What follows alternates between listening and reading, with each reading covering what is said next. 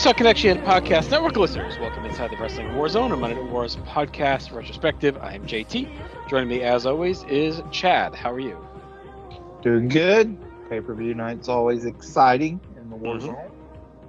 It's like opening night of a play, you know? It is. It's a big, kind of like a crunch time game. Prime time is how I consider it. Did you see my big ET hot take today? I saw that you thought it sucked. So I came back on that a little bit. Have you ever watched that? The start? That sounds like a movie you may not have ever watched. I have. I actually saw it in the theater, I believe. Oh, okay. Because when did that come out? It was 82. Okay, no, I did not see it in the theater. I was wondering. I would have been pretty young. But I feel like I saw it. Like, I wonder if they, re-released it and we went to see it or something. Like, I have memories of seeing that in a theater, so... They re-released it in 2002 for the 20th anniversary. No, like in the 80s, I remember. I wonder if they did, a special run or something. But regardless, Maybe. I have seen it, yes. So I think this was my first showing. Mm-hmm. And I'll always wonder, because the 80s movies, it's a weird time frame, because I kind of get it, because when this movie came out, both my parents are 21, so they're not gonna be too nostalgic for it or anything, right. Kind of too old, too cool for ET. So I never watched it as a kid, being born in 86. So yeah, I watched it now with the 40th anniversary. Really nice printing from a technical side.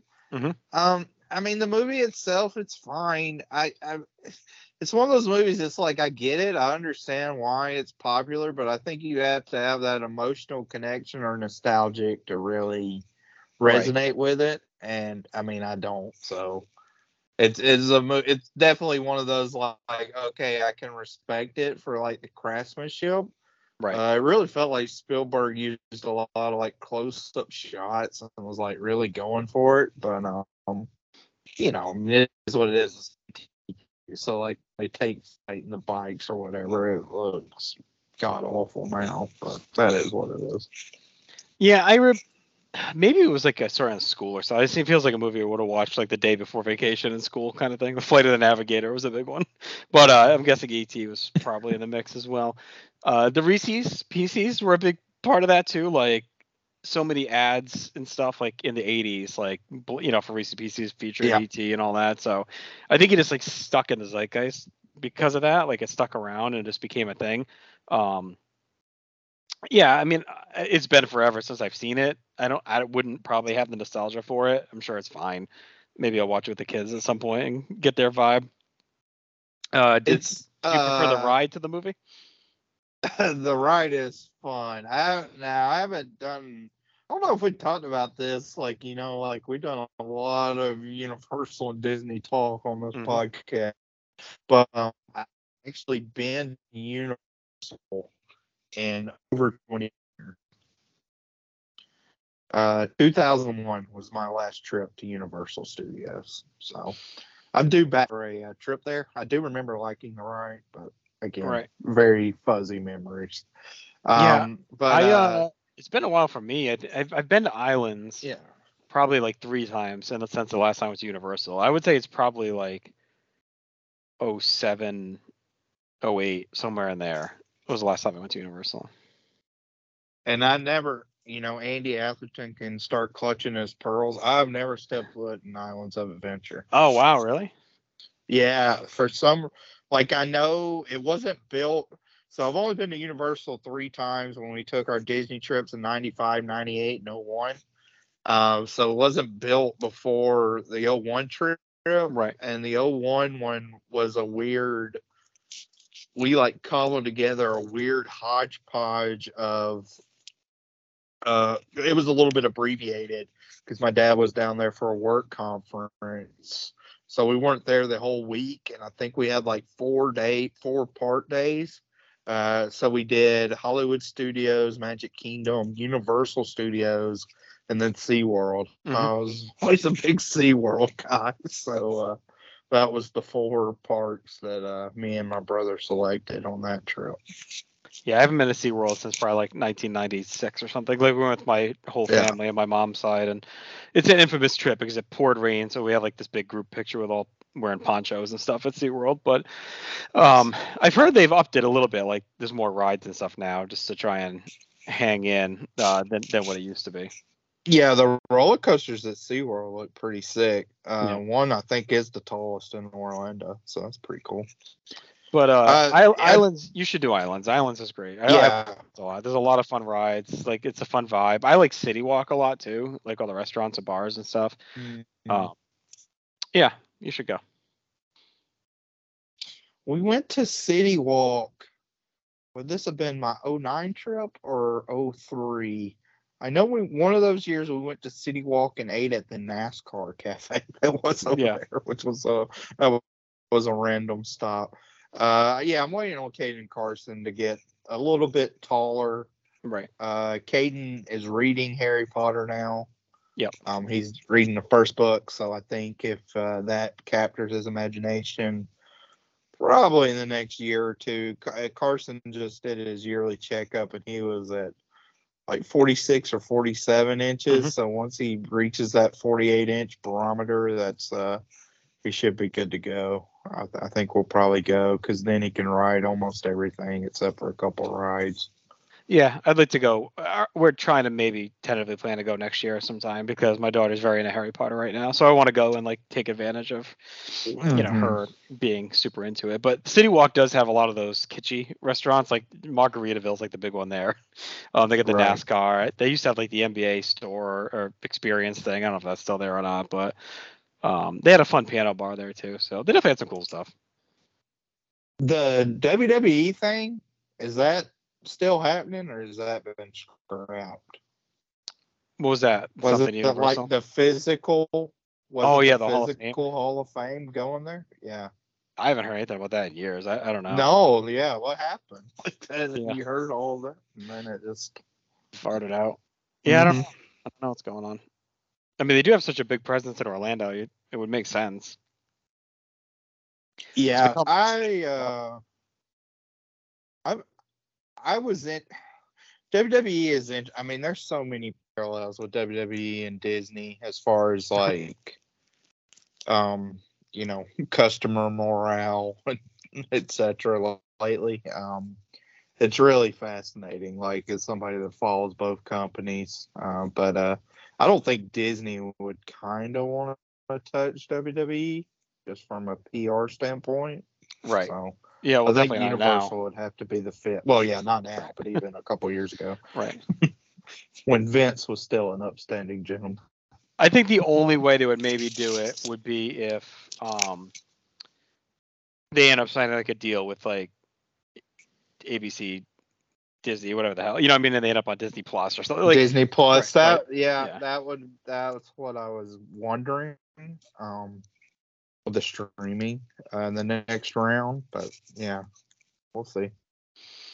All right. Well, speaking of streaming and WWE, let's transition over to In Your House, Buried Alive, October 20th, 1996, from the Market Square Arena in Indianapolis. I feel like this is, we've talked about it. It's been an interestingly hyped card. A lot of focus on the main event. But we haven't had much crossover between the two guys in it, Undertaker and Mankind. They've barely crossed paths, really. Since SummerSlam, right? Like, I feel like they haven't really done much with each other. A lot of promos and back and forth, but I feel like we haven't had a lot of interaction between the two of them. I guess that, no, because even Mind Games, right? Because Mick was in the main event. He didn't get involved in the Undertaker Goldust match, really, right? At that one? No. Well, that yeah, I mean, we don't know, though, right? No, he wasn't involved with that. Undertaker was in the casket in the main event. That was it. Yeah. Yeah, I mean, Foley overall on the TV, the two TV tapings hasn't been. Well, he wasn't at this one at all. They only did the graveyard promos. And then, as we talked about with Mind Games, like, he wasn't very prominent at all either on that one. Right. And the build to his match versus Shawn. So I don't know if he was kind of a little banged up or they just tried to do these two bridge pay-per-views kind of without him as a focal point. But It's Well, been main eventing interesting. both of them. Right. He's main eventing yeah. both and was barely on the TV. I mean, it is weird because it's like if you look at his cage match, he's all over the place. So it's Right. not like he was injured. And as we talked about, I mean, that's literally him only missing 2 nights of television. Really, only one because he was at the one after SummerSlam. But I think it's really maybe they just like how much more can you do with them to interact? yeah, So like focus on other stuff and just sell it via promos at this point because they've already the hype for the feud is there and it's strong. So like you didn't really need it to sell this. Like I think we've already seen them have a couple of great matches. So at least great for 96 at that point between the two of them. So I could see why going into this they felt like okay we can probably just sell the show on the fact that these two guys are going to try and kill each other in a right. graveyard and then there was decent build and hype for the Sid Vader stuff. Mero Faarooq has been built okay. So yeah, it's a weird card build wise. I really think they were just hitching the wagon to the main event and just kind of saying, all right, it's gonna be that plus a few other big matches and that'll do it. A couple of little nuggets for this show. Indianapolis is a weird town as far as prominent shows. Mm-hmm. Like I would say this is pretty memorable. This was the first pay-per-view they've had there since WrestleMania 8 Yep. at the Hoosier Dome. And then like the first main event was there too, the twins or whatever whatever you want to call it, Hogan Right. Andre. Yeah. So that's like 3 really cool shows. And then if you look even to like current day, like SummerSlam at 08, Mm-hmm. and then Survivor Series 2012 with the debut of the Shield. So a lot of kind of historic shows have happened in Indianapolis, which is a pretty like Midwestern town. Right. Yeah, you wouldn't think about it. Now, also, they mentioned some baseball stuff on commentary, but this was the same night as the Game 1 of the World Series. Right. So. Okay. Yeah, we'll get more of that from we'll get more of that from Bischoff for the weeks to come on Nitro as well. So yeah, definitely could have hurt the buy rate. Yeah, that too. I mean, I definitely know I ordered this show. I remember watching it live for sure. So I was there was no real way to monitor the game. So I don't know if my dad was maybe watching up in the bedroom, watching the game, or if I don't think we would have been flipping because I would have been recording this. So yeah, I mean, there's a chance too we might have had it on the radio, like in the background or something as we were watching this. But it was a forgettable night for the Yankees anyway. So we would have just they got crushed. Looking at the time for these games in this World Series is so depressing. It's like Game 4 that went to extra innings is over 4 hours, but like the game that was the same night as this show, 3 hours and 10 minutes. The next night, 2 hours 44 minutes. It's insane. Well, if you look at all the pitching staffs involved in those games too, like that's a big part of it. It's insane, but yeah. That was all I had to kind of set the table. All right, let's dive in then. We got our opening video. It's focused all about Undertaker, Mankind.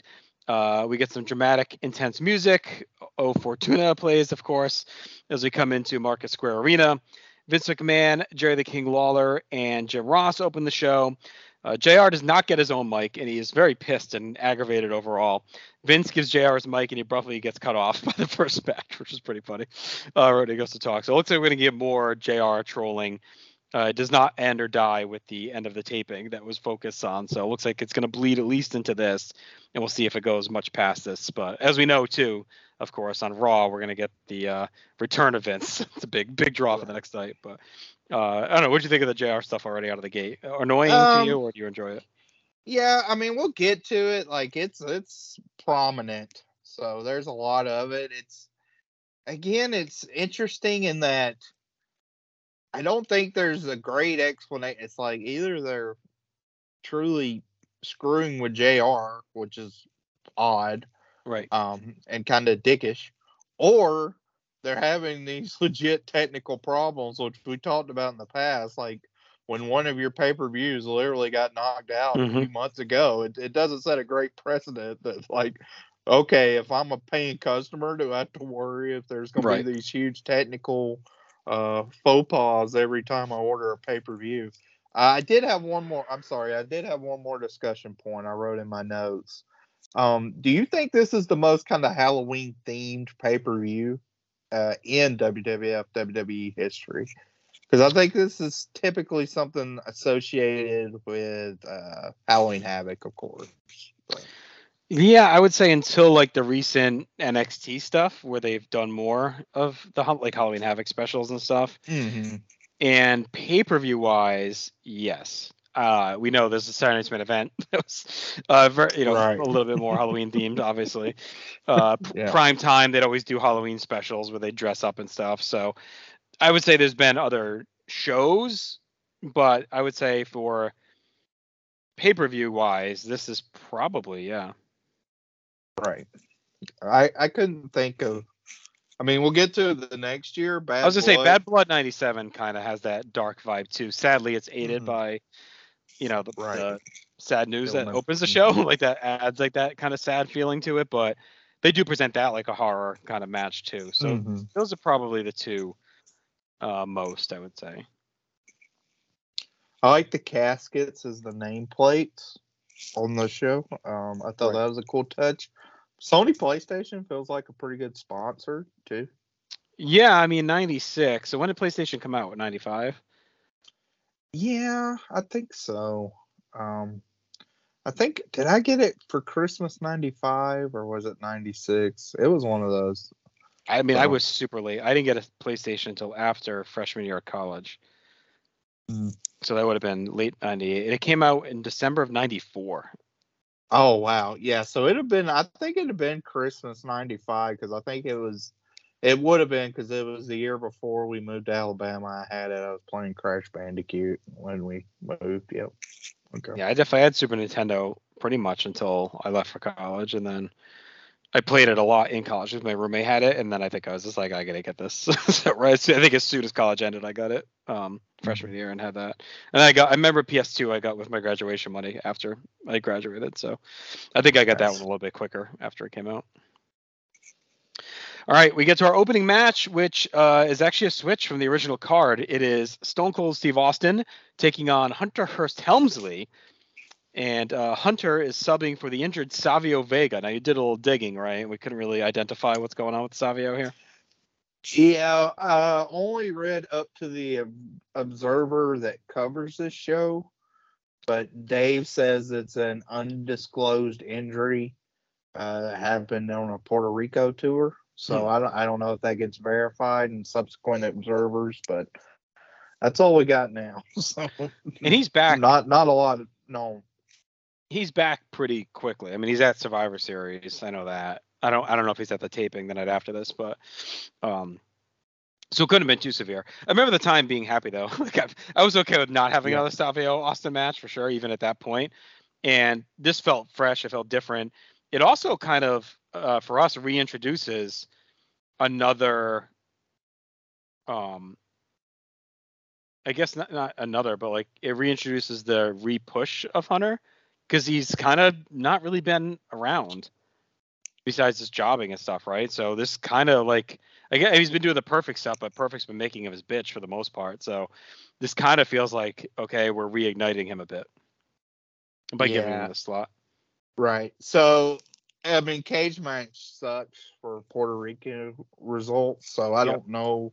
But they have his last match in WWF as Austin versus Vega on a house show at the Arrowhead Pond on a week before this show. And then he doesn't wrestle again in WWF till Survivor Series. Right. Okay. Yeah, so something he's out for about a month. Yep. Yeah, he definitely got banged up. Yep. All right. So that's that. We get the replacement. Also another big night, Chad, because it is the debut of Stone Cold Steve Austin's infamous glass breaking theme song. We're gone with the kind of quiet, sinister music, and out of nowhere, here he comes. I remember the time being like, "Oh yeah," like this song hit immediately, and I definitely remember like recording it off the pay-per-view onto like a tape and playing it all the time, and it definitely hit a chord right away. Like there was no tweaks needed. Like this was immediately a hit. Yeah, it sounds great coming out. He already has the timing down well too, where he goes to the corner at the kind of crescendo, that version that so that's It's neat. I mean, it's neat to see that. This overall is a pairing that they have.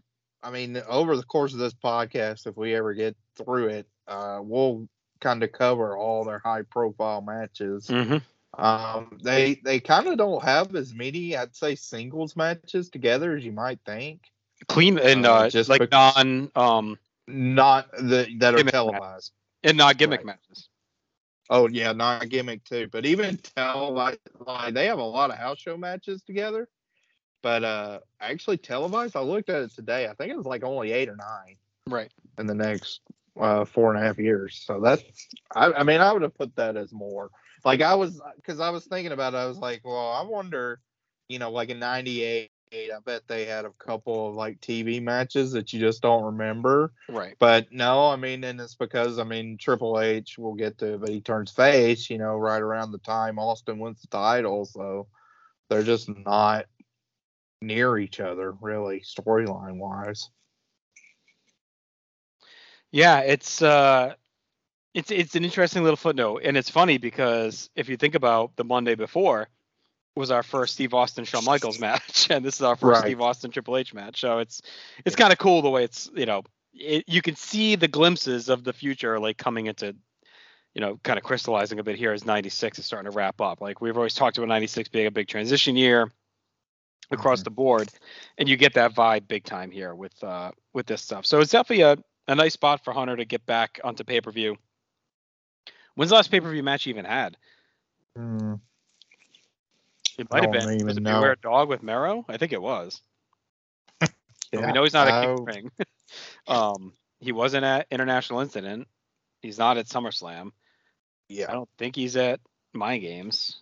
Nope. So yeah, it's a sub, but you could tell maybe the punishment is starting to end here because he is involved in this Mr. Perfect. He's fighting Perfect the next night of Raw, so he's clearly they're starting to restart this push for him now. It's over. The punishment's done. Hunter has his chick with him. Of course, like again, this is the night before the big match of Perfect. Right away too, I noticed the graveyard entrance. This looks awesome. Like you're talking about. Vince notes as well, we have another substitution later in the night. Faarooq is injured. Ahmed Johnson attacked on the free-for-all, so Goldust will now get the Intercontinental title match. We'll talk more about that later. Kevin is with Austin backstage. He's focused, and everyone is on his list anyway, but he thanks Savio's faking an injury, and he credits Hunter for having the guts to show up instead. And then Austin says Bret Hart is coming back to Raw, and it better be to retire, or he's going to retire him. And anyone that has an issue with his language can kiss his ass. The glass breaks. Out he stomps on the way to stardom. Like that line to close the promo into the glass breaking and him coming out is like the first real like Stone Cold Steve Austin moment. Like, you don't like my language, kiss my ass, crash, out he comes. So that was a cool, again, if you're looking for like the earliest days of Steve Austin, like this is it right here. So right. Yeah. Ross says he's willing to speak his mind just like Austin, and Vince just kind of hand waves him off. JR's mic keeps cutting in and out. He says he can't work if his mic doesn't work. It's just completely aggravated. Of course, King and Vince isn't working fine, which pisses him off even more. He says he knows what the issue is. He blames Vince, but Vince just kind of laughs. We'll get it straightened out. And JR says he's not out here just for Vince's amusement. We get started with some feeling out. We ease in as they take turns arguing with the same fans. King mixes up a guy for a girl and laughs when Vince corrects him. Austin tosses the double bird. We're still stalling as JR's audio is all screwed up despite them trying to fix it. JR says he's responsible for Bret Hart coming back tomorrow night. Snaps about his mic again, calls it a conspiracy. Bitches about the technology. The crowd chants for Mr. Perfect as we keep stalling. We get some tie-ups and some breaks, and Hunter finally slaps Austin. He gets slapped back, and we get going. Austin heats up. He knifes through Hunter, works the arm. JR mocks Vince, calls the holds while bitching, but Hunter goes to the eyes. Austin comes right back and gets a near fall. He goes to the arm.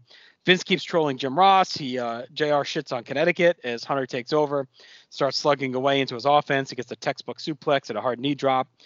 JR hypes up Bret's return again, but his mic is still going in and out. Hunter cranks a chin lock. Vince takes issue with JR's commentary on Superstars. Asks JR. JR asks if he learned anything listening to him, calling holds. JR says nothing like being in the major leagues, says his mic keeps going in and out. They trade off sleepers, but Austin breaks Hunter's with a jawbreaker. I think people thought that was a stunner, too, because it's kind of a weird moment. I feel like he shouldn't use that jawbreaker as a transition at a time where he's trying to get the stunner over. Austin hits the Hunter with a stun gun and a hard elbow off the middle rope for 2, but Hunter comes back as Vince asks JR if Vince is annoying with his near fall counts, or King ass, I should say. We get a double clothesline and a huge pop because out comes Mr. Perfect. He steals the girl again. Hunter goes out, but Austin follows and levels him as Perfect leaves. Austin kind of gets in his face and Perfect yanks him, so Austin grabs a glass of water, throws it at Mr. Perfect's face. Perfect is pissed as Hunter cracks Austin with a flurry. Hunter loads up the pedigree, but sees Perfect with the girl in the aisle. He lets go of the hold, follows him outside. Austin follows out as well. Hunter suplexes him on the floor. Austin counters a pedigree on the floor, slingshots Hunter into the post, and then inside finishes with a double bird and stunner to a big pop in a moment that felt, again, the closest to the breakout with the double bird into the stunner. JR's mic is still messed up. He's about ready to quit. And overall, this is a good match. There's a lot of hoopla going on to distract you with the commentary. You got Mr. Perfect, the last minute swap, and all that. I still think they did a good job.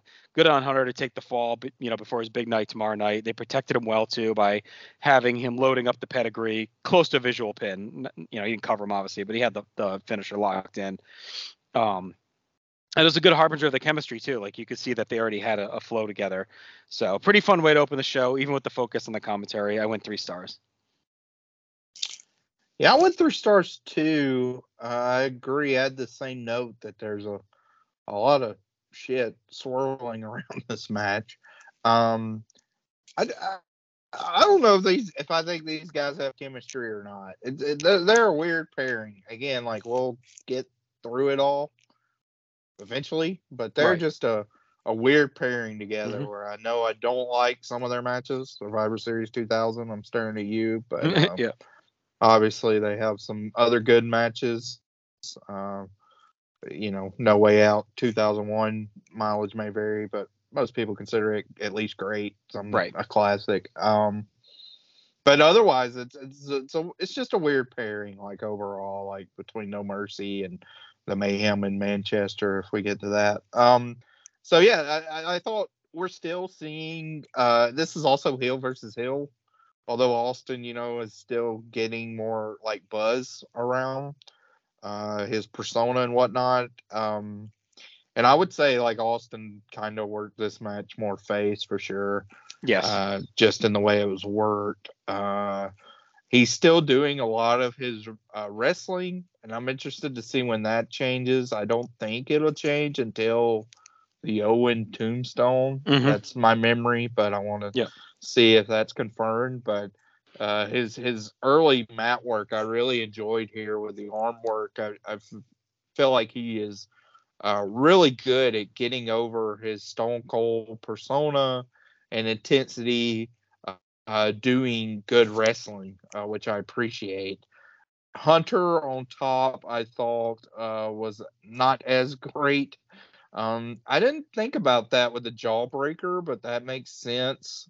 It does come off of Hunter really slowing the match down a good bit with a headlock.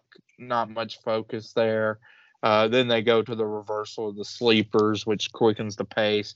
You can kind of tell this was a little bit of the NWO disease where the crowd was sort of waiting on Perfect to come out.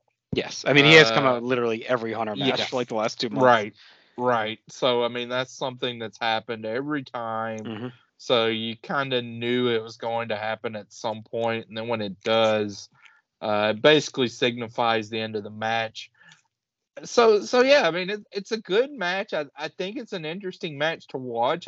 I do think it's in some ways a match that some people hold in higher regard just because of who it is that are facing off. And I know this was for a while kind of a match they like to throw on to like DVDs. Right. Or Yeah. You'd have discussion for it. I mean, it's a good pay-per-view opener, but between the Raw's commentary, which, man, I still don't know. It's like they drop it so quick, and that in retrospect. Like I can't wait till they just completely drop it. But it is so heavy-handed in this match and the next one. Like his microphone's cut off constantly. He is completely sarcastic, like naming the name of holds and making fun of Vince not knowing them. Like it is way over the top. So between that and the Perfect involvement, like it does feel like there's still I get this sense with this pay-per-view. Like, this pay-per-view has some cool stuff going, and it's part of what we talked about in '96 as being the table setting year. Like, they have the talent now, and they're starting to get behind that talent, but it still feels like we're kind of waiting for the next thing in this pay-per-view. Right. Like, yeah, this match is good. It's good enough to keep you entertained, but the main thing is with both of these guys, I mean, because obviously they don't have any issue with each other. This is a newly announced match. So it's really like Perfect versus Hunter, what's going on with that. And then Austin and Brett, what's going to happen to that. So this feels like a placeholder type match, which is kind of odd to see on a pay-per-view. I mean, it is an In Your House, so it is sort of a placeholder pay-per-view. Mm-hmm. But yeah, overall, a lot of kind of conflicting thoughts, but at the end, it was still a good match. So 3 stars. Yeah, it's just they cram so much into it. It's and I think it might be a slight byproduct of the taped TVs, right? Like, Yeah, they could dub commentary in, but this is the first fresh big show in a month. It's like they're like angsty to get like all the crap back on it, that they maybe didn't want to showcase anymore after the 4 weeks of taping, etc. So I think that plays a role too in here. The only positive with JR is they go so over the top early that at least it's like done. like they cram it all into this beginning, so he's not there all night at least, which helps. But yeah. All right, we get a video package covering the Smoking Guns and their history with Sunny. We get Billy's infatuation and how that screwed things up, and that led to British Bulldog and Owen Hart winning the tag team titles at Mind Games. Doc Hendricks talks to the Guns. Billy laughs off the Sunny infatuation, but says she will come back to them when he wins the tag titles back for him and Bart. Bart reminds them they're a team, but Billy clearly is just into Sunny. Do you feel like that kind of came out of nowhere? It really felt like, it went from, she was just their manager, right? To right as they broke up, like right as she dumped them is when Billy was completely in love with her. It felt like they retconned it quite a bit. Yeah, a little bit supercharged too there. And I mean, it's been a month now too. So again, this is like with the TV, like we didn't see a whole lot of that on the TV, a little bit, but yeah, now all of a sudden it's like, oh wow, it's been 4 or 5 weeks. It's kind of like, all right, man, like let's regroup here and get together with your brother and try to win the tag titles instead of obviously like chasing Sonny, who's doing whatever. All right, so we head back to the ring. The King is, the Guns are ambling out. They're clearly on fumes here, but they get this tag title rematch. Clarence Mason leads out the champions. Vince talks about how he outsmarted Jim Cornette. Jared thinks it's no longer that difficult to outsmart Cornette. Owen debuts his new short hair, a new look here. He's got not the crew cut, but he's got kind of the bowl cut, I guess. Yeah, I don't even know what you'd call this. I mean, it's short hair, but it's not. Right. Yeah, I mean, he went straight to the flat top in '97, so it's not all the way there, but it's significantly shorter than. It's a very 96 really it's ever haircut. Been. Yeah, it's a very 96 haircut. It's like Josh Richard definitely had this haircut in 1996. It's not quite a bowl cut, but it's like, it shaved a little bit underneath and it's a little shaggy around the sides, but it's definitely, I think it was good. I think he needed to lose the long hair to like signify this next chapter. I think it's a good way to move, kind of show that he's moving along a bit. Him and Bulldog, like this kind of, yes, both of them signifies a new era for the character development. A year apart. It was SummerSlam '95, around that you cut the hair. King trolls JR a bit more to get him revved up with the technical issues. Vince just kind of keeps hand waving it. JR notes again he's having dinner with Bret Hart tonight. He guarantees he'll be in Fort Wayne tomorrow, and the fans deserve to see him. We get some mat stuff with Owen and Billy as Jim Ross continues to struggle with his mic and be pissed about it. Pretty good series of reversals, ends with a hard Billy clothesline. Owen turns the tide and tags Bulldog. They go to some quick double team. King talks about Billy trying to impress Sonny by taking chances as Bulldog slugs away. Vince and King are just straight up busting JR's balls now, whatever he says. Bulldog misses a tag. Bart decks him from the apron as the Guns take over. We see Sonny watching the monitor backstage as Bulldog punches Bart and goes to a side headlock. Vince asks JR what's in the woodshed and then ignores him when he answers. Bart comes back with a power slam to Booze and then heads up top and misses a cross body. Bulldog gets a cross-body block for 2 and tags Owen, who hits a missile dropkick for 2. JR says Owen is underrated and underappreciated, and King blames Brett for that. The champs double up on Bart and keep pouring it on. Sonny has a very thin dress on. JR asks if it's a nightgown. Owen goes to a chin lock, and JR wonders if Vince has code words when JR's mic should be cut out, and Vince just apologizes for it. Billy walks the apron and preens to the fans, but Bart bangs into him on a whip, and Billy starts freaking out. The Guns get back together and able to snap Owen's neck across the top rope. Billy gets a neck breaker as we see Sonny looking pensive backstage. The Guns double up and really work over Owen, taking a shot at Bulldog as well. The Guns set up the Sidewinder, but Bulldog sneaks in from behind and pulls Bart and Owen back, and Billy slams to the mat, and then Owen finishes him with a spin wheel kick to pick up the win, and a pretty good pop for it as well. Again, I just defined it was well worked. They quick pace. The bulk of the story is about the Guns having issues. Owen and Bulldog look strong and win on their own using some tricks and some quality work.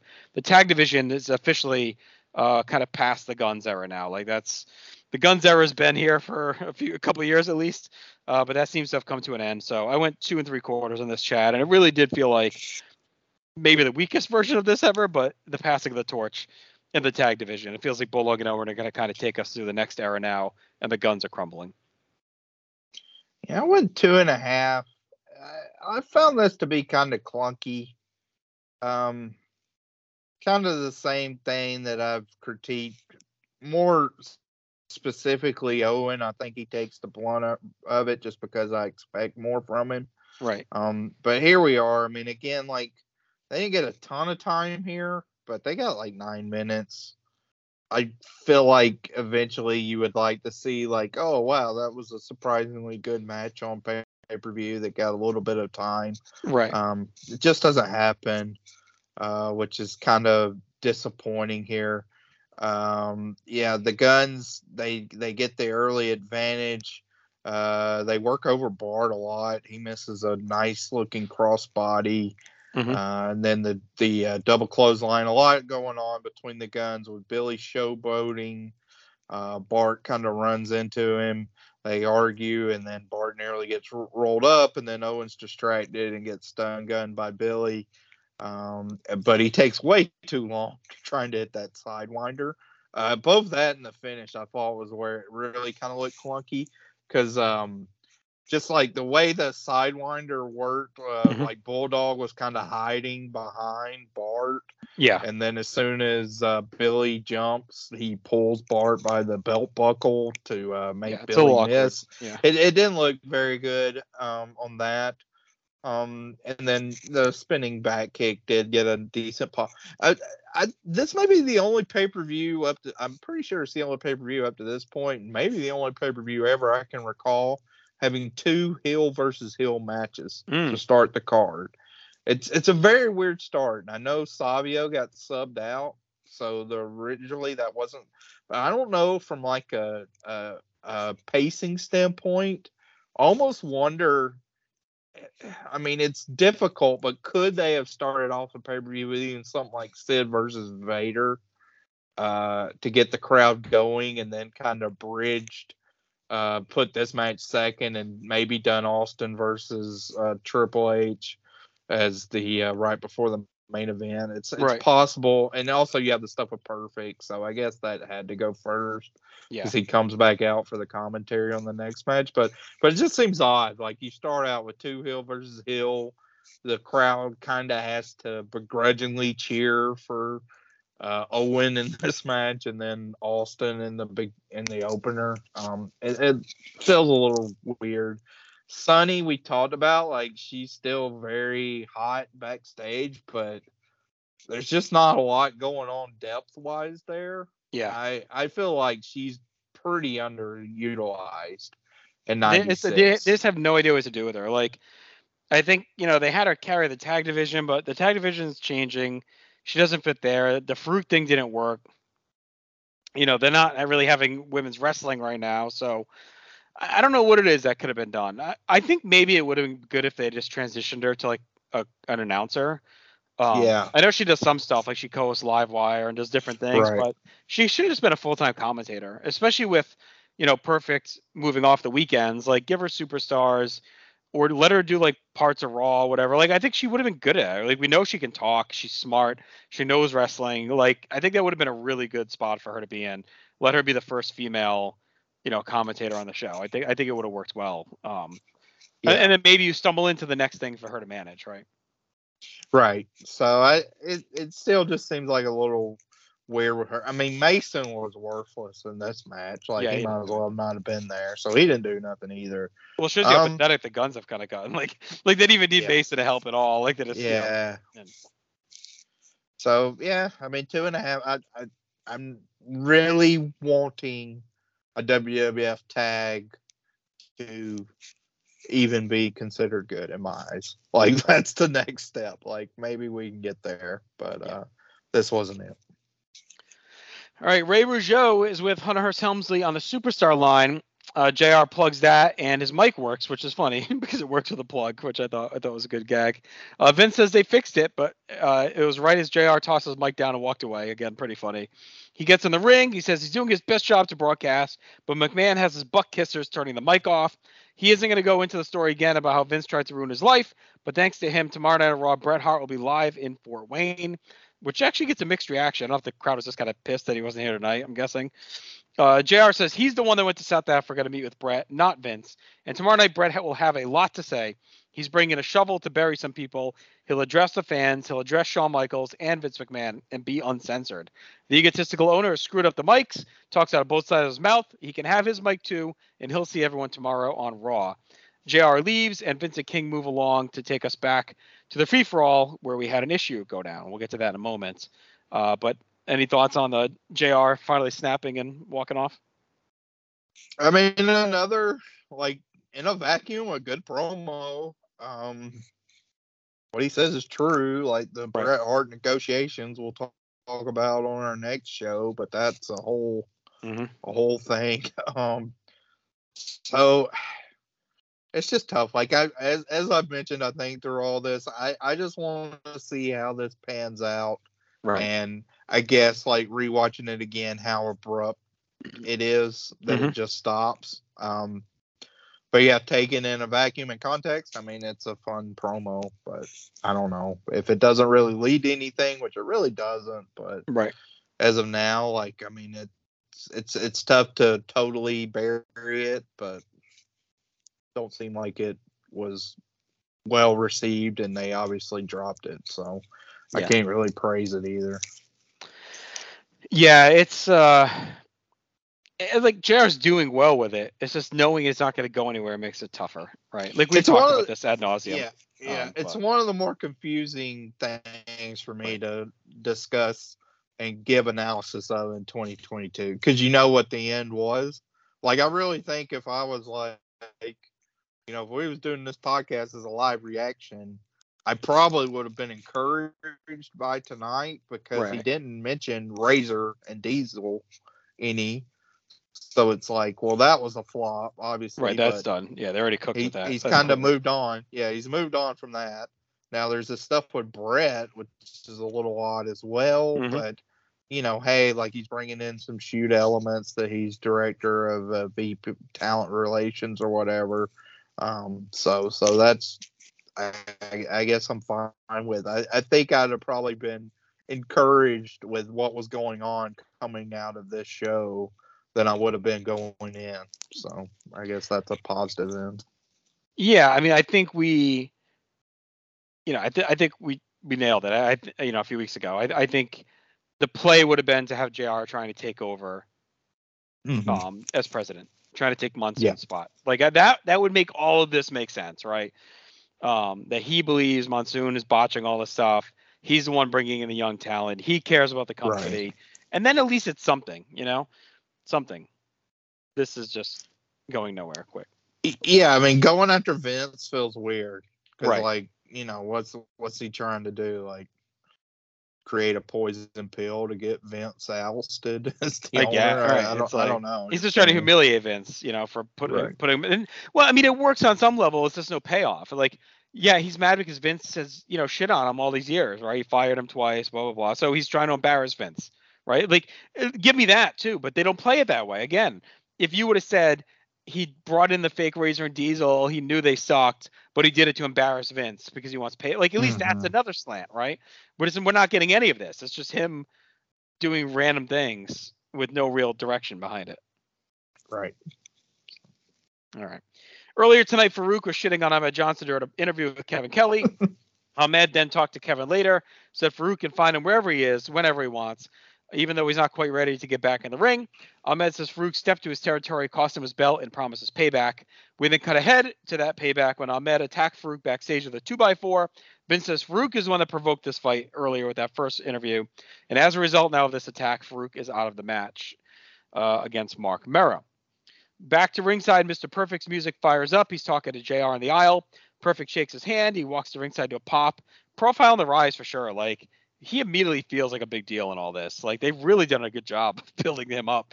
It feels like there's a top guy coming back. He takes Ross's spot in the booth. He says he's here to watch the IC title match up close and personal. He says Austin gets a bye for his actions tonight because he's focusing all of his anger on tomorrow night against Helmsley. All right, what'd you think, Chad, of these two little segments? And then any notes you have on why Faarooq was pulled here?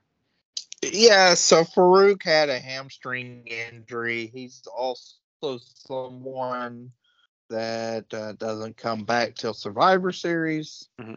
So, well, in the ring, yeah, he's on TV. He's on TV, right? In the ring, yeah.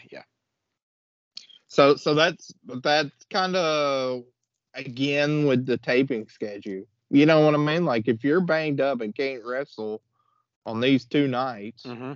you're out of the pay-per-view, you're out of the full taping cycle as far as being wrestling. Him with Ahmed, like, that's another thing I'm interested to watch again with the feud. Like, it feels like they've been, like, their stuff has been heated, right? But they feel very, like, unfortunate with the injuries, and I know that's the thing with Ahmed especially. Mm-hmm. But in this case with Faarooq, it was a little unfortunate where, he couldn't do anything really physical. So they have to do the gimmick where he's already laid out backstage. Right. And you see Ahmed with the weapon. But then, like, they have to say, like, well, he was provoked first, which is kind of, I mean, I don't know. Like, all we can see is Ahmed standing tall with a weapon and Faarooq, Right. I think he's trying to say that first interview, Faarooq basically threw it down, right? Yeah. Well, that doesn't seem like too much probable cause for him to be completely laid out. So that's a little odd. Yeah, Perfect on commentary. Again, this is one where we know where it ends up leading.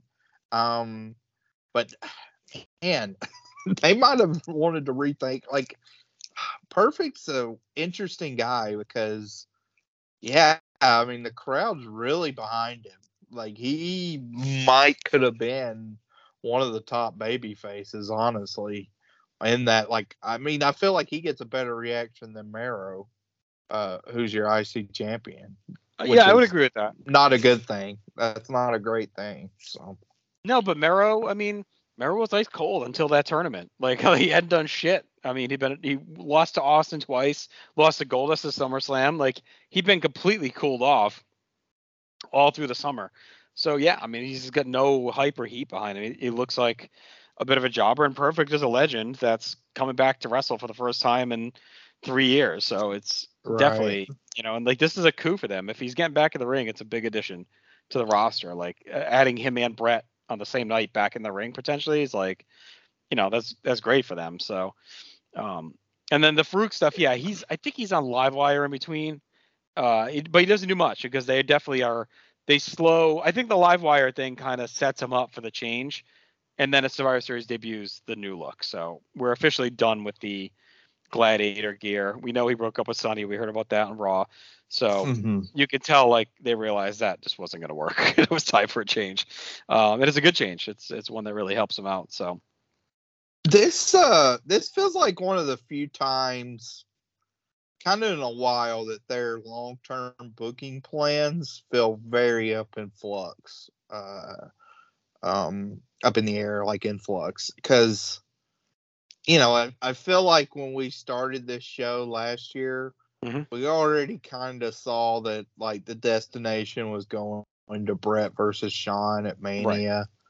And then Diesel versus Taker underneath was played out such long-term too. And here, like, with the Brett negotiation, what they end up doing with Sid. Like, it's like, how much of this was like long term did they have planned out, and did they have alternates? And I think that bleeds into what happens with Perfect, because I mean, with the way it shakes out, it almost feels like may have been a mistake, because the Right. babyface side, and really Ahmed too. Like, how long is Ahmed gonna be Mm-hmm. out? Because I mean, the babyface side could use some help. Right. Especially in the next month, what happens to Sid. So that's something to keep in mind. Yep. That a lot of it again, it feels like a very moving piece error of the company for sure.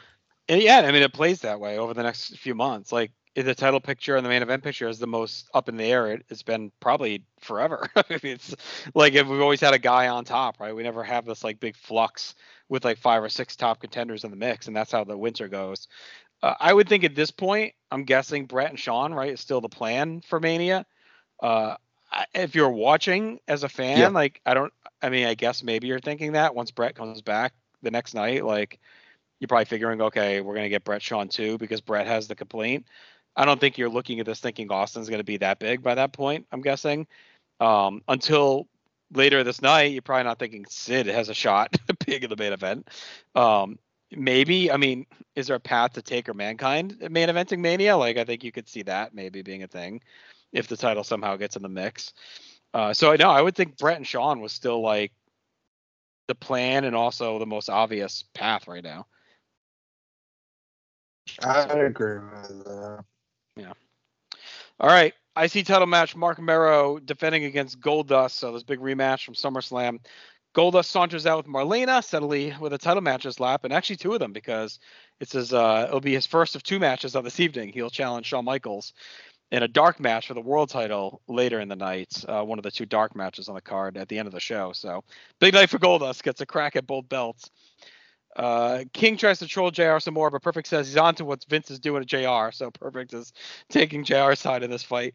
The mic's working now, and Perfect says if his stops working, he'll just rip Vince's off his head and use that instead. We're getting very pissed off Mr. Perfect tonight for sure. He's aggravated because Austin humiliated him and the stuff with Hunter. Mero joins us from backstage. King kind of busts him up a bit and says Mero's never beaten Goldust. Perfect shits over King, defends Mark Mero, who stalks out with Sable. We ease into things with Mero working the arm. He keeps Goldust at bay. Perfect's talking about Austin and everything else that's angering him as we go along. Says he'll humiliate and destroy Hunter tomorrow night. Goldust lands some shots at the back and then a hard right hand to the face, but Mero comes right back with a flurry. Perfect says Razor and Diesel are great athletes, and the way that is why JR brought them here. We're just all over the place. Like Perfect is kind of healing, kind of face. Like he's just completely swerving us all throughout this commentary. Mero works the arm, but Goldust comes right back and hammers away some more. Just a bunch of basic strikes. King says Sable has had lip injections as Mero snaps and dives into Goldust and hammers away. Hits a head scissors takedown. Clothesline to drive Goldust to the floor. Mero meets him with a somersault senton. Perfect says he talked to Mero about taking risks out there to retain his title, and King disagrees with that strategy. Mero hits a slingshot leg drop for 2, lands a back elbow, but gets caught up top. Goldust yanks him hard to the mat, slings Mero to the floor, hits him into the steps, and slaps away. King asks Perfect if he's helping Mero or trying to steal Sable, and Perfect says he only takes Hunter's women away to help him in the ring. Goldust cranks a chinlock as King teases Perfect about his match tomorrow. He thinks he's going to be rusty, but Perfect's not having it. Goldust smothers Mero and keeps going for pin covers between chinlocks if we've slowed this way down. Perfect says Austin ruined a brand new suit. Vince says he's sure we saw that blue suit somewhere before. And King says, yeah, you passed on it last time you were in Kmart. And Perfect says, of course you did. The blue light special wasn't on. Pretty good little volley there. Goldust is back to the chinlock, but Mero powers out, gets a crossbody block for 2. Goldust rebounds with a hard clothesline and grabs the mic. He says he's going to kiss all the fans. King says Goldust is here because the don't ask, don't tell, and that sets up Vince and Perfect to go into Bill Clinton jokes to their excitement. Mero gets a back suplex and a high cross body for 2. Goldust sets up the curtain call, but Mero flips over and gets a cradle for 2. Mero charges, but he gets backdropped over the top rope. Goldust follows and hammers away. Perfect keeps shitting on the ref and says he's going to do something, so he stalks over and helps Mero into the ring. Hunter comes out and gets in Perfect's face, but Perfect slugs Goldust as he comes from behind. Back inside, Mero hits a Samoan drop and finishes with the Wild Thing to retain. Again, fine. It was boring at times. The chin locks were too much. The crowd stayed with it, though. It was good to see Mero win with his big finisher. Like, he needed that quality pay-per-view win with that move. And this switch is probably good for him because the Faarooq match probably would have also been kind of boring. And I think there's a decent chance he doesn't beat Faarooq clean. So this probably at least gives him the clean win. Perfect, I thought was annoying. On commentary, it's one of the few times in this whole push I haven't really enjoyed him. But it makes sense they wanted to really spotlight him. Nothing popped out. It's just a match, just to get it. We're just trying to get to tomorrow night with these guys. So I went 2.5 on the match itself. And again, it feels like an appetizer for Raw. Yeah, 2.25 for me. Boy, a lot going on here too. Mm-hmm. Perfect, I agree. Like, he couldn't really pick a lane and stay in it, which I think was the biggest problem because he starts out like agreeing with King, which is like, okay, like that's kind of weird. And then he like craps on it. He's like, well, you've never been the Intercontinental Champion. So and then it just went from there. He was all over the place. Vince, I thought, was pretty actively bad on commentary here as far as calling the moves. Like, him and King both call it the final curtain instead of the curtain call. So they botched that. Don't have a name for Mero's moonsault. They do at least say Wild Thing when he hits the shooting star. So we have that, but otherwise a rough showing for them. As far as the match itself, again, Goldust. I mean, Goldust is a busy boy on this show because he has the 2 matches, as he mentioned. He also comes out in the main event to parry Undertaker, which we'll get to. So he pulled really triple duty of physical exertion. You don't know quite how long he knew that he was getting this title shot. But as we talked about with Goldust, like, I mean, numbers, honestly. Yeah, that doesn't necessarily mean like you can't really use that as a complete excuse because he's not afraid to lock in a chin lock on matches that have been hyped tremendously on pay-per-view, and he does that here. Some overall, just not a very exciting match. I didn't think Goldust. We talked about too. He's been very cooled off. Like, I don't know if he'll. And we'll see when he heats up again, but he's very kind of downplayed from where he was a few months ago. It's a pretty drastic, I would say, watching it because you keep thinking like, well, he's on pay-per-view and he's facing guys like The Undertaker, but each one of those matches kind of got less competitive as they went along, and here he's losing to Mero clean, so pretty de-emphasized for sure. Like it feels like for sure like Goldust has been passed by Austin on this show. Yep. Which you wouldn't think. A couple months ago for sure. So he's interesting. It's like that Taker feud was good for him profile wise, but also bad for him because like it just felt like he was collateral damage in the Mankind feud and just a side piece. He beats Mero at SummerSlam, but even then the heat just wasn't there. They've definitely scaled back the antics since the early days of the Taker feud, and I think that's made him feel very just kind of, I don't say bland, but just kind of lost in the shuffle. Like, he definitely needs a change, which is crazy because this is like his 1-year anniversary. He's only been around a year, you know what I mean? Like, for this character to already feel stale 1 year in is kind of wild. We just had I think we talked about that in his beginning too, though, but like he was so provocative or whatever you wanted to call it that he had so many like hate feuds to start out between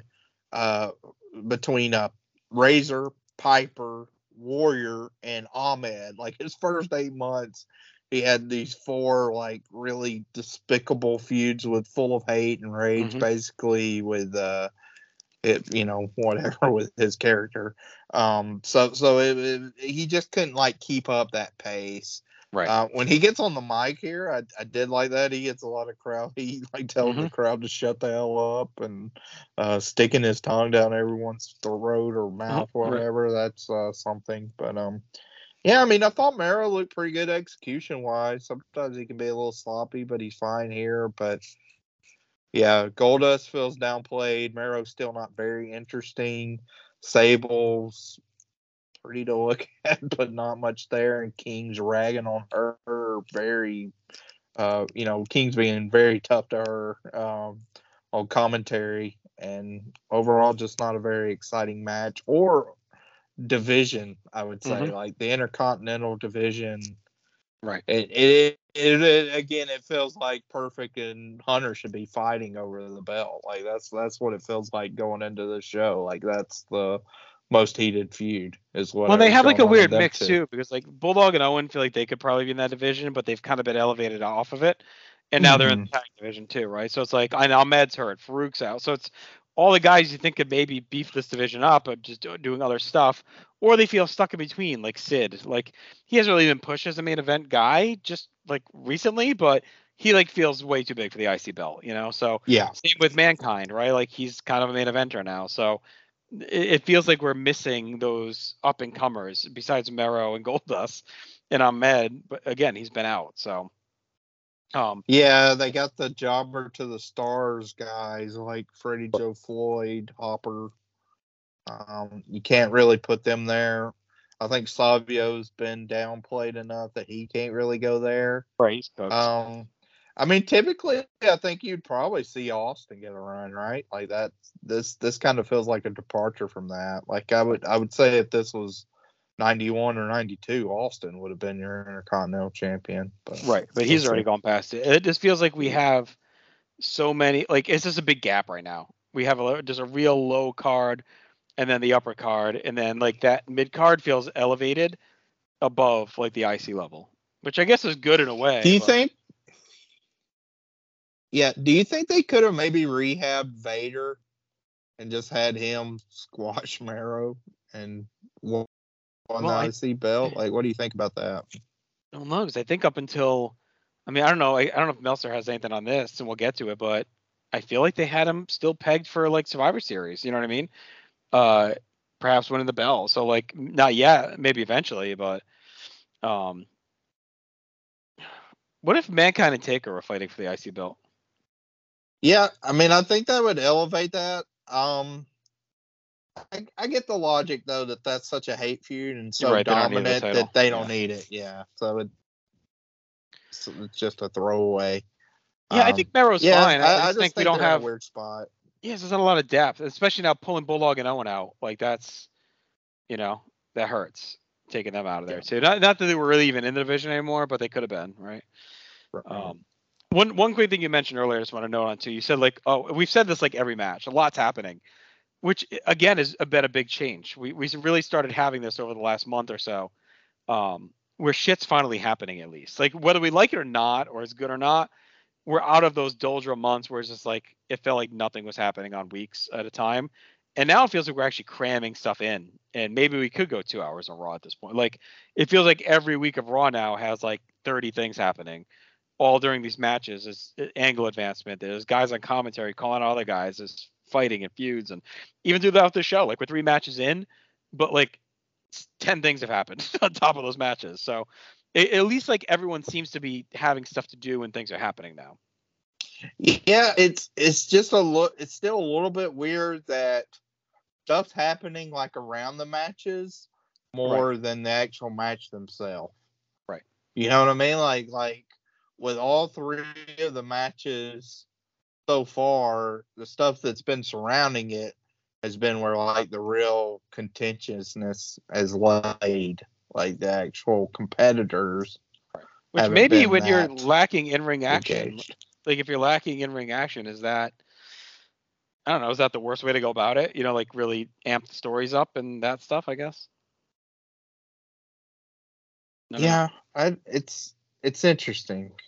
It's an interesting choice. I mean, like this is again like my brain. I'm a in-ring guy 1. Kind of angle 2, so that's me. I know that's not historically what is drawn. I think it can coincide, but like Hulk Hogan's work rate aside, not having technical classics out there, so yeah, it's still effective. All right, JR, Diesel, and Razor. So they're still around. They're on AOL chatting with the help of some typists. So I guess they're not completely gone yet, but you could tell like they're not being positioned as what they were. I mean, think of that last Raw we talked about last week ended with them watching, the big main eventers brawl, like they're going to be involved in that. Obviously, that was tape night one for them, but it feels very different here. Like they're just an afterthought. And I mean, JR doesn't even mention them really in this commentary and all that stuff earlier. I think if they would have taken off, I can honestly see them being a part of the Buried Alive finale. Right. Yep. Like them coming out and helping with the grave side. I mean, one of them could have been in the IC title picture too. I mean, really. Yeah, if it had taken off, sure. Yeah, both. Yep.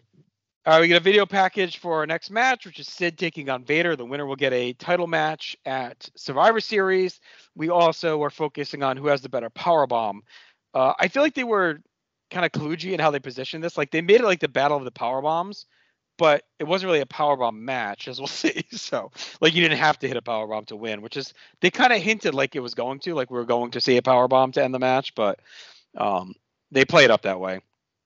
Yeah. So, and the feud heated up fast. Like it really kind of came out of nowhere. Big pop for Sid, who's again been aimless, but he's still super over. The connection with the fans is strong. Vader and Cornette are out. They have laser focus. They've rebuilt his presence lately. Got another win over Shawn that we've talked about. Shawn gets a surprise entrance. He does come out here to a huge pop, goes to the announce table. He's going to scout his two potential opponents. He gets in the ring, though, first and kicks Cornette to the floor. As usual, he's going to abuse him on the way out.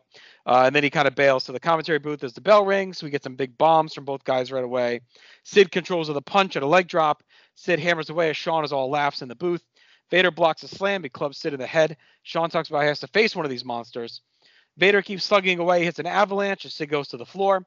Cornette whaps Sid with a tennis racket, and his back is banged up, but he makes it back inside. King works in a drunk Jake Roberts joke as Vader keeps punching away, but Sid slugs right back. Sid tries a slingshot, sunset flip, but Vader sits on his chest and barrels him with clotheslines. The crowd tries to rally Sid as Vader keeps pounding on his head, but Sid reverses a whip and lands a boot to the face, and then a second one. Sid comes off the top rope, but Vader catches and slams him to the mat, which is a really cool looking spot. Vader hits a big splash and only gets a 2 count. Vader hits a splash off the middle rope and covers, but Sid picks Sid up at 2 for some reason and then does it again. Vader sets up the Vader bomb, but Sid gets up his knees, hits a clothesline, a body slam, and loads up the power bomb. But Cornette runs into distraction. Sid fights off Vader and loads up the power bomb again, but Vader hits a low blow. And Shawn says he'll have to steal that move come Survivor Series. Vader sets up a power bomb, but Sid blocks and then finishes with a choke slam for the surprise win. So Shawn gets in the ring, gives Sid some daps for winning the match, and we now have our Survivor Series main event, a very unlikely one, as Shawn Michaels will defend against Psycho Sid. I thought the match was fun. It was a little off. The visual pin with Vader giving up made no sense. Like I just would have had Sid get his foot on the rope or something, or Cornette or Shawn kind of get in there, just something to mix it up. We also never got a powerbomb. I get why, because of the size of guys, but that was the whole build of the match. They're throwing bombs. Things were good. The finish was cool. Sid gets the upset win. Tough loss for Vader. It seemed like he was just getting back on track, and yet again, he's pulled off of it. Whether you believe the story that J.J. Dillon jumping to WCW, and that's why they changed paths. I don't know if that holds water completely or not, but that's always been the one that made the rounds. Vader's not hurt here. He does get hurt later, but obviously at this point, he could have still been lined up as main eventer. I went 2.5 stars on this, Chad. Just again, a lot going on backstage in the ring. And I remember at the time in 1996 being 15 and being completely surprised that Sid won this match. Yeah, I was surprised too. I went 2.5 too. I was a little disappointed in this though, actually. This is kind of the Starrcade 93 main event we never got. And I know it can be blasphemous on this podcasting network to criticize one Mr. Psycho Sid, but I did not think he had a very good night at all. No. I thought his couple times with the big boot, one when he gets it up in the running corner, it's not hit very well. And then another time when he uses it as a transition, and even just like stuff like on the finishing choke slam, like I don't know if Vader sandbagged him or not, but he didn't get much air at all on it. It didn't look very impressive. And we'll get to his promo after the match and him almost botching it. So not a great, for a surprise victory and kind of somebody like Sid, when he comes out, he gets a real good reaction and feels like this could kind of be his breakout night. Like, oh, they're kind of getting behind him. Yeah. Which at this point in his career, he may have thought was kind of past him. like that he would get another chance at the main event, like top line main event, headlining a Big Four pay per view. So a real marquee spot for him, and I just didn't think he delivered very much. I thought contrasting to that, Vader looked really good, like catching Sid off the top rope with the power slam looked very impressive. He did that effortlessly, and I thought he kind of really carried the match and got it to that decent level. But I actually was looking forward to this and thought these guys, with the way they were trending, could have stepped up and reached a good match level. We just never got it. Said like crotching Cornette on the rope, like that was a fun spot. But I did think this match felt more focused than any of the matches we'd had so far as the overall extracurriculars. Because you did have Sean on commentary, but at least like that was leading to something directly, and he had vendettas. Was going to have a match with whoever won, so it really kind of filtered in to the match in the ring. But yeah, not a lot of analysis. This was just one that I'd kind of remembered watching a while back and enjoyed, and then had kind of enjoyed the build a decent amount, and didn't think it was horrible. Didn't think like, oh, it really disappointed, but it also didn't over deliver. That's kind of how I've been with this show so far. Like there's a lot of stuff going on, as we talked about, but the in-ring action in of itself has been pretty baseline. Like nothing extraordinary, nothing terrible, but just kind of there. So heading into the main event. Was Sid the right call? It's tough, like in retrospect again. I'm interested to see now that they went with Sid what the build is between him and Sean heading into the Survivor Series. Because I know on the latest year that, or not year that was, but No Holds Barred, like Aaron talks about that, and I don't recall a whole lot happening. So I'm interested to see what they do to build that. I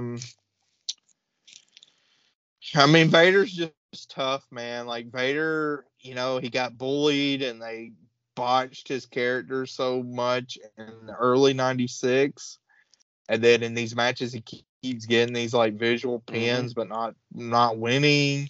So or he'll beat Sean in the non-title stuff. Yeah, so he's starting to get like a little bit of a choker moniker in the big match, which isn't great. He just feels like another person full of talent. They just don't totally know what to do with in the present. So might as well go. They suddenly have too many guys after like going forever with not enough guys. It's like Bret's coming back, maybe Perfect's coming back, Sid's back. You got Vader here, you got Sean, you got Taker, you got Mankind. They finally find themselves with like almost like too many guys to make them all fit in. So it's tough. I mean, it feels like they have spots available. Like, whether Vader and the guys we talked about are above IC level or tag title level, either way, like those divisions are flat. Like both of those are flat. So you could fill those out and have compelling IC divisions and tag title divisions. I think you could even Vader for sure in the tag division. I think could have been a lot of fun. And you have kind of the woven in storyline of the Cornette Mason divide with Owen and Davey, that they could have worked out something fun with that. I don't know who he'd partner with, but you could figure that out pretty easily. So I even like him and Goldust, like that could have been a pretty compelling tag team to go versus Owen and Davey. Well, I think with Owen and Davey becoming tag champions, you have a chance now and they kind of do it in '97, but you kind of have a chance to make the tag titles at that big main event level and have these guys look it up to go for them, and they kind of do it in '97, but Yeah, it's like I think that it's like all of a sudden had this riches dumped in them and they weren't ready for it. That's what it feels Right. like to me. And maybe it's true. And maybe the JJ thing is true, right? And that Vader was the plan, and they wanted to change it with him jumping ship during this time, which is entirely possible. And maybe it wasn't just all that, right? Maybe they saw Sid was out popping them. They thought Vader missed the window. Who knows? But um, let's see how it plays out. We get a promo for Survivor Series weekend, which we've talked about. We get the Hall of Fame on Saturday and the show on Sunday. Doc Hendricks talks to Sid. JR cuts him off and asks Sid directly, was he or was he not Shawn Michaels' best friend and bodyguard, but didn't he powerbomb him 5 times? And if Sid will do anything, include break Shawn's back to win the title. And I just love Sid's answers. Just doesn't give a shit. He's like, were you Shawn Michaels' best friend? Yes. Were you his bodyguard? Yes. Did you powerbomb him 5 times? Yes, I did. Will you do anything to beat him? Yes, I will. And JR goes, good job, Doc, and he leaves. So I thought this was funny. It kind of, I don't know if JR, I think he thought he was putting Sid on the spot, but Sid was like, yep, I did all those things and I'll do them again. So I thought it was a fun little bit right there from both guys. Sid gets a little fumbled. We almost had a Yeah, live pile moment here. So that was fine. I mean, yeah, and Hendricks looks completely incompetent, which is great, but I mean, whatever, Stock Hendricks. Yeah, I mean, I guess this was fine. I mean, you could use that, oh, well, JR asked the tough questions, which was nice. So there you go.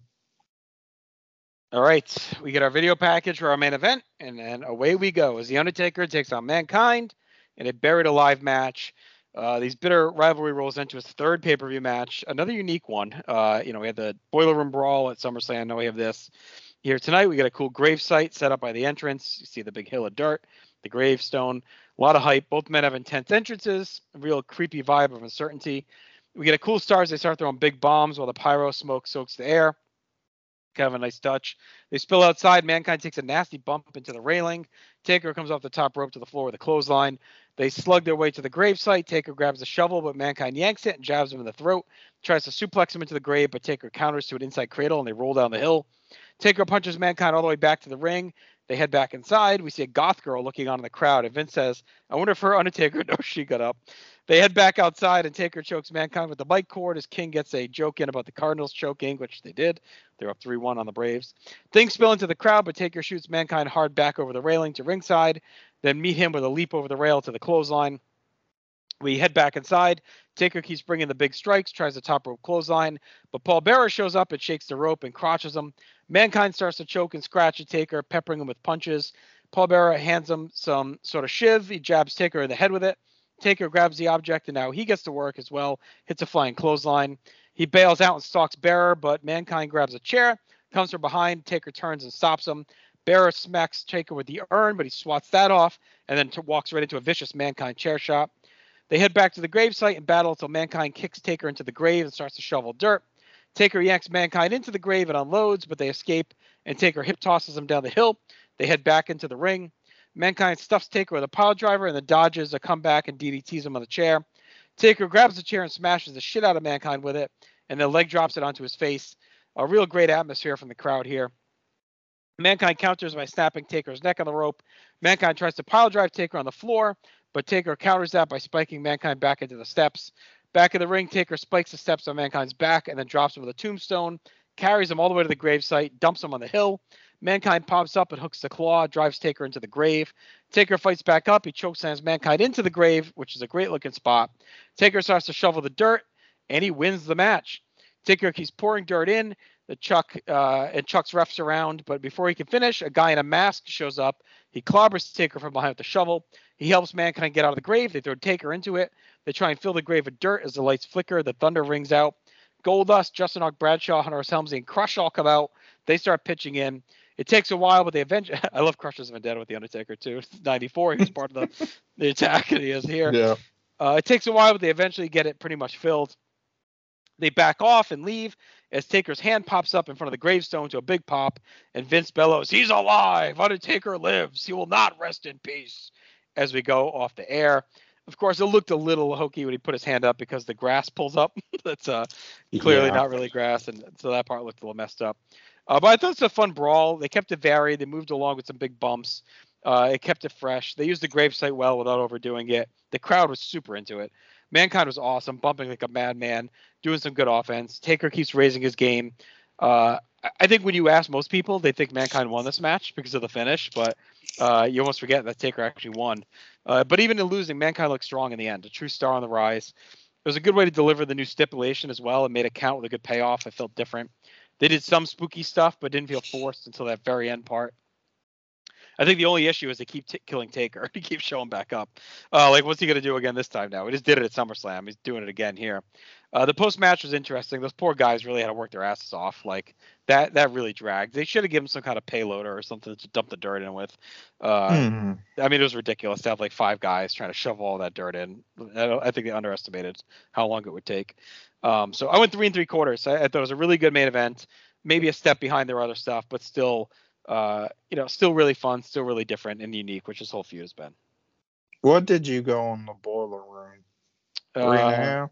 Let me check back. Yeah. I said to step behind. You're right. It's probably above that. And go ahead and look up King of the Ring while you check that. Yeah, went 3.5 on the Boiler, and 3.5 again. Okay, so a step ahead of their other stuff. Okay. Not behind. I misspoke.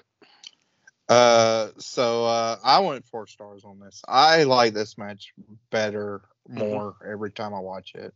I think it's a really fun match. I was going to ask you, like, do you think watching the ECW stuff from around this time frame, we talked a little bit about that, but like Public Enemy, mainly on the WCW side, but yeah, do you think that kind of taints the brawls a little bit? Because I thought this felt definitely as intense a brawl match that we've had in WWF since Shawn versus Diesel. No, I don't think it hurt watching. I don't think this was hurt by it because I think the difference, like I mentioned Public Enemy and stuff like that, it's more about the atmosphere with those matches, especially in WCW, where it's like, all right, they're walking, they're going through the motions, but the crowd's not really there, the atmosphere. This had that vibe. Like, the crowd was super into this. This feud has had so much heat behind it. I mean, if this was like Mero and Goldust, maybe I probably agree with you. But I think because of all the intensity of this feud and how great Mankind's been bumping around, like, I think it avoided that comparison. Right. Like, this is a gimmick that we don't get a ton and probably won't get again, I don't think. Like, we haven't had one since 2010. Right. But besides this match, I don't think there's another good Buried Alive match, right? Like, I don't know. I mean, Vince does the terrible blade job, like the awful blade job, but I don't think that's a good match. Right. Mileage may vary. But so that's interesting that, the first one was really well done. Really well executed, and then we get, I think there's 4 more, but none kind of reach that success. I'll give the quick Meltzer ratings on this show. He gives 3.75 like you on the main event, 3.25 for the opener, 2 stars for the tag title match, 2.75 for an Intercontinental title, and he really hated Sid versus Vader, 0.75. So he really took a big shit on that. Yeah. Not too surprising given Meltzer, but I took a lot of notes on the main event here. So I like that they started out with the brawling. I thought this match, we talked about with the Boiler Room that conceptual wise it made sense, and they really kind of tried to work to make that matter, and it has a very, very impactful ending with the Paul Bear turn, but there's just it's kind of too bloated. No commentary. There's some things that hold it back. I thought this was a much tighter effort. So this is pretty easily my favorite match between these two. I know rating wise, like King of the Ring 98 is kind of its own thing, but I think you can make an argument this may be the best match they have together. Like, it's from a pure in-ring standpoint. I gotta see when we get to Revenge of the Taker again. Yeah, that one's an interesting one. Yeah. But overall, I thought, starting with brawling was very nice. Like, they, as we talked about in the build, like, they hadn't done a lot. They've been apart. They hadn't really touched since SummerSlam, really. So, it was nice that they got right at it. Taker's dive to the floor was pretty crazy. Mankind, he just bumps all over the place in this match. He gets sent to the guardrail. I like how he puts on the brakes when he sees the gravesite. Um, the small package on the heel of the gravesite was a kind of neat visual. Yeah, that was cool. A little goofy, but it kind of gets over like that. They're definitely like 6 feet above. So puts over the gimmick. Mm-hmm. And then going into the crowd's pretty rabid for it. Mankind again takes a bump over the guardrail. Taker's flying clothesline looks cool. I like that he got crotch doing the rope walk, so that kind of turns the tide of the match. And then, yeah, whatever Mankind was using, I don't know if it was a pin or shit, whatever it was. I mean, that was kind of effective. He got some nice rest in peace chants from the crowd there. Then you get the chair where Mankind demolishes Taker with that chair shot, hits the running knee into the stairs. Really looks like the match is in danger with Mankind winning as they go up the hill again.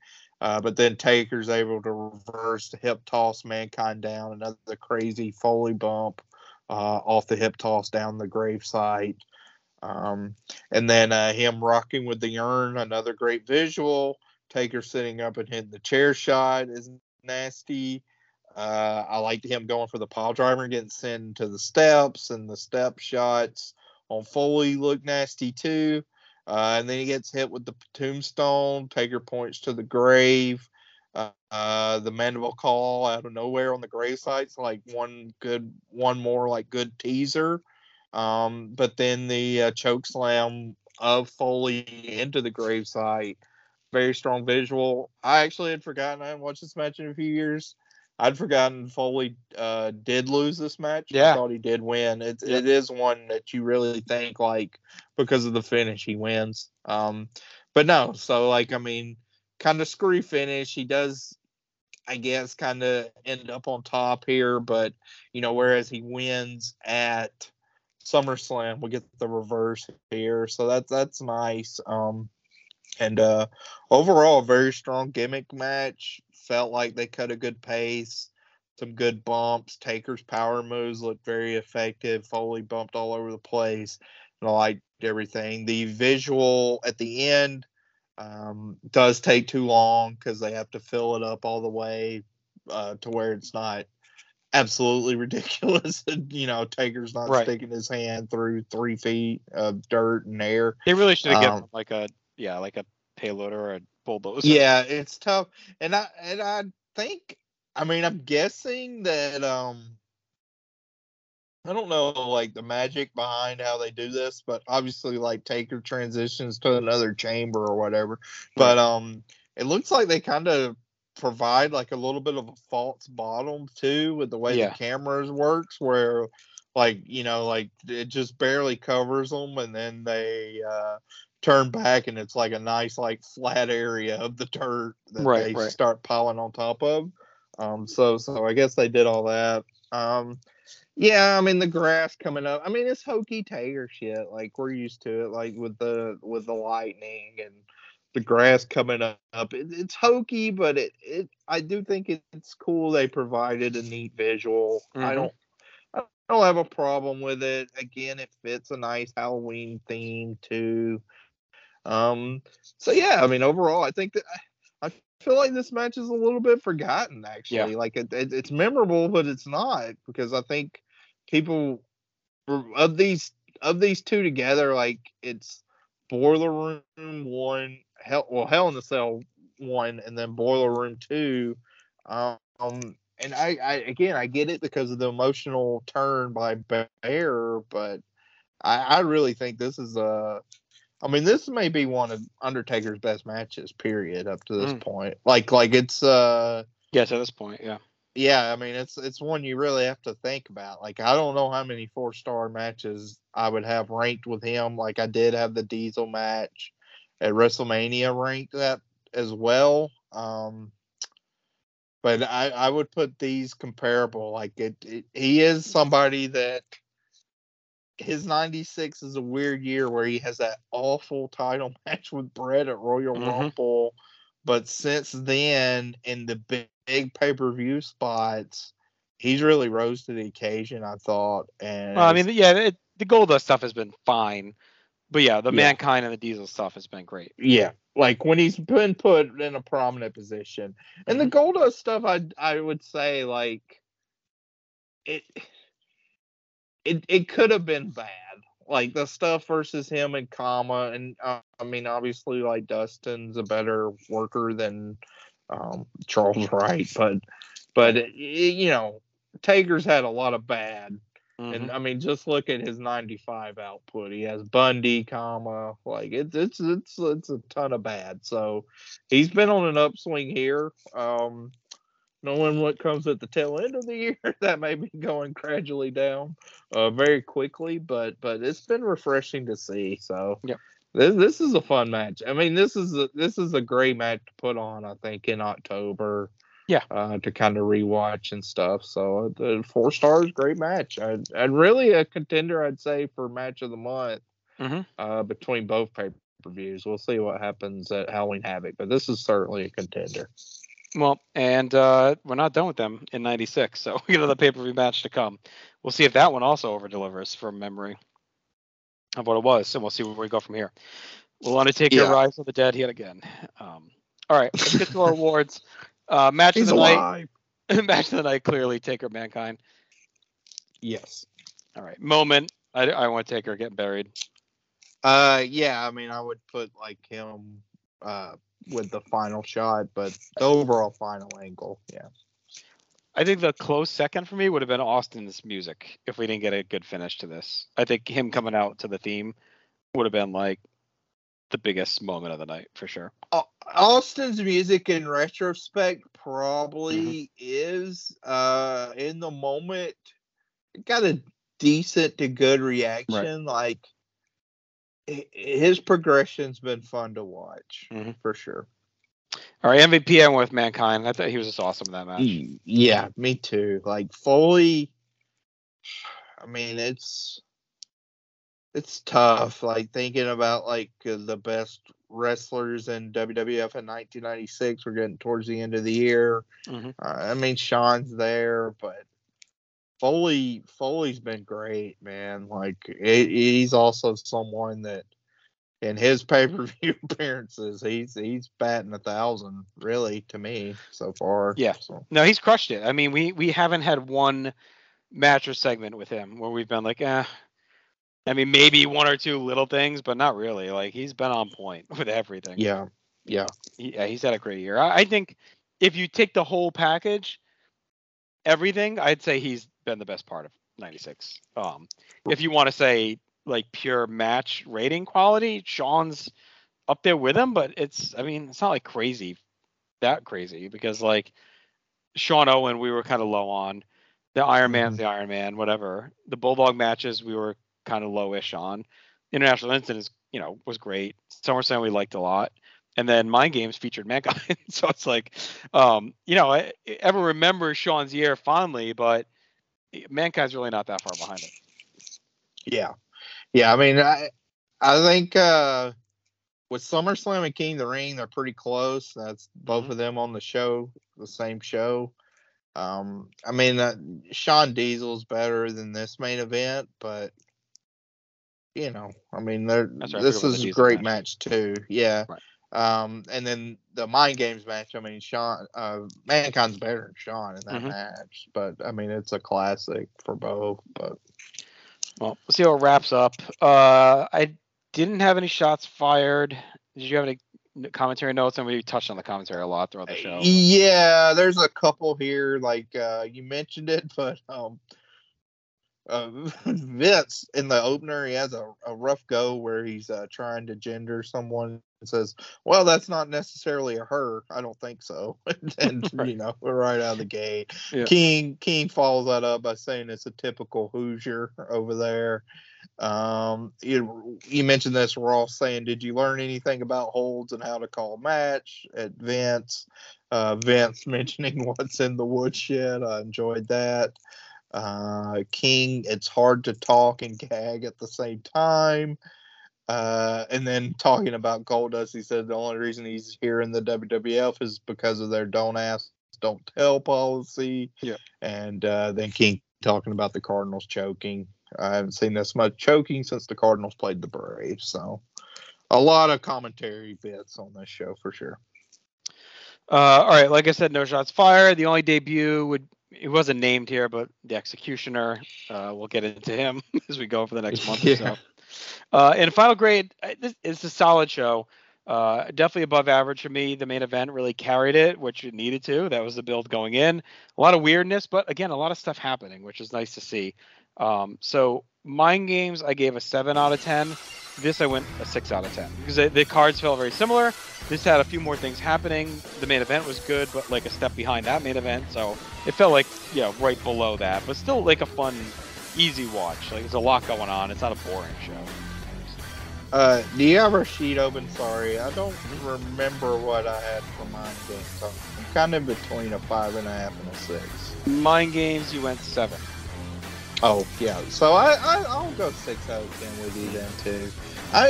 It's an interesting show as we've talked about.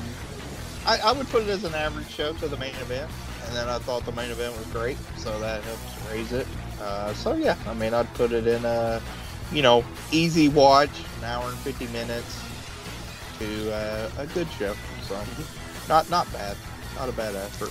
No, like you said, a fun Halloween if you want to throw some wrestling on, like the one you don't think of necessarily to put on like during this month. Has a little spookiness to it, dark feel, and again, like you said, it's under 2 hours. It's an easy watch. Every match has something going on, even if the match itself is middling, at least in commentary angle, like something's happening throughout the show. Right. All right, so we will be back in 2 weeks, and we get a pretty big night ahead of us because we will cover a pretty big episode of Raw, honestly, on October 21st. We know we have the return of Bret Hart. We know we got Mero versus, Perfect versus Helmsley. We know Mero will be lurking, so we got a lot going on Raw, and it's also the go home for Halloween Havoc on Nitro, so there'll be some big stuff happening there too, I'm sure. And then a month from tonight, we'll be here with Halloween Havoc. Right. Looking forward to that show too. A lot of build for it. Yes. So, let's go ahead and wrap things up. We'll be back in a couple weeks. Everyone take care. Smell that napalm.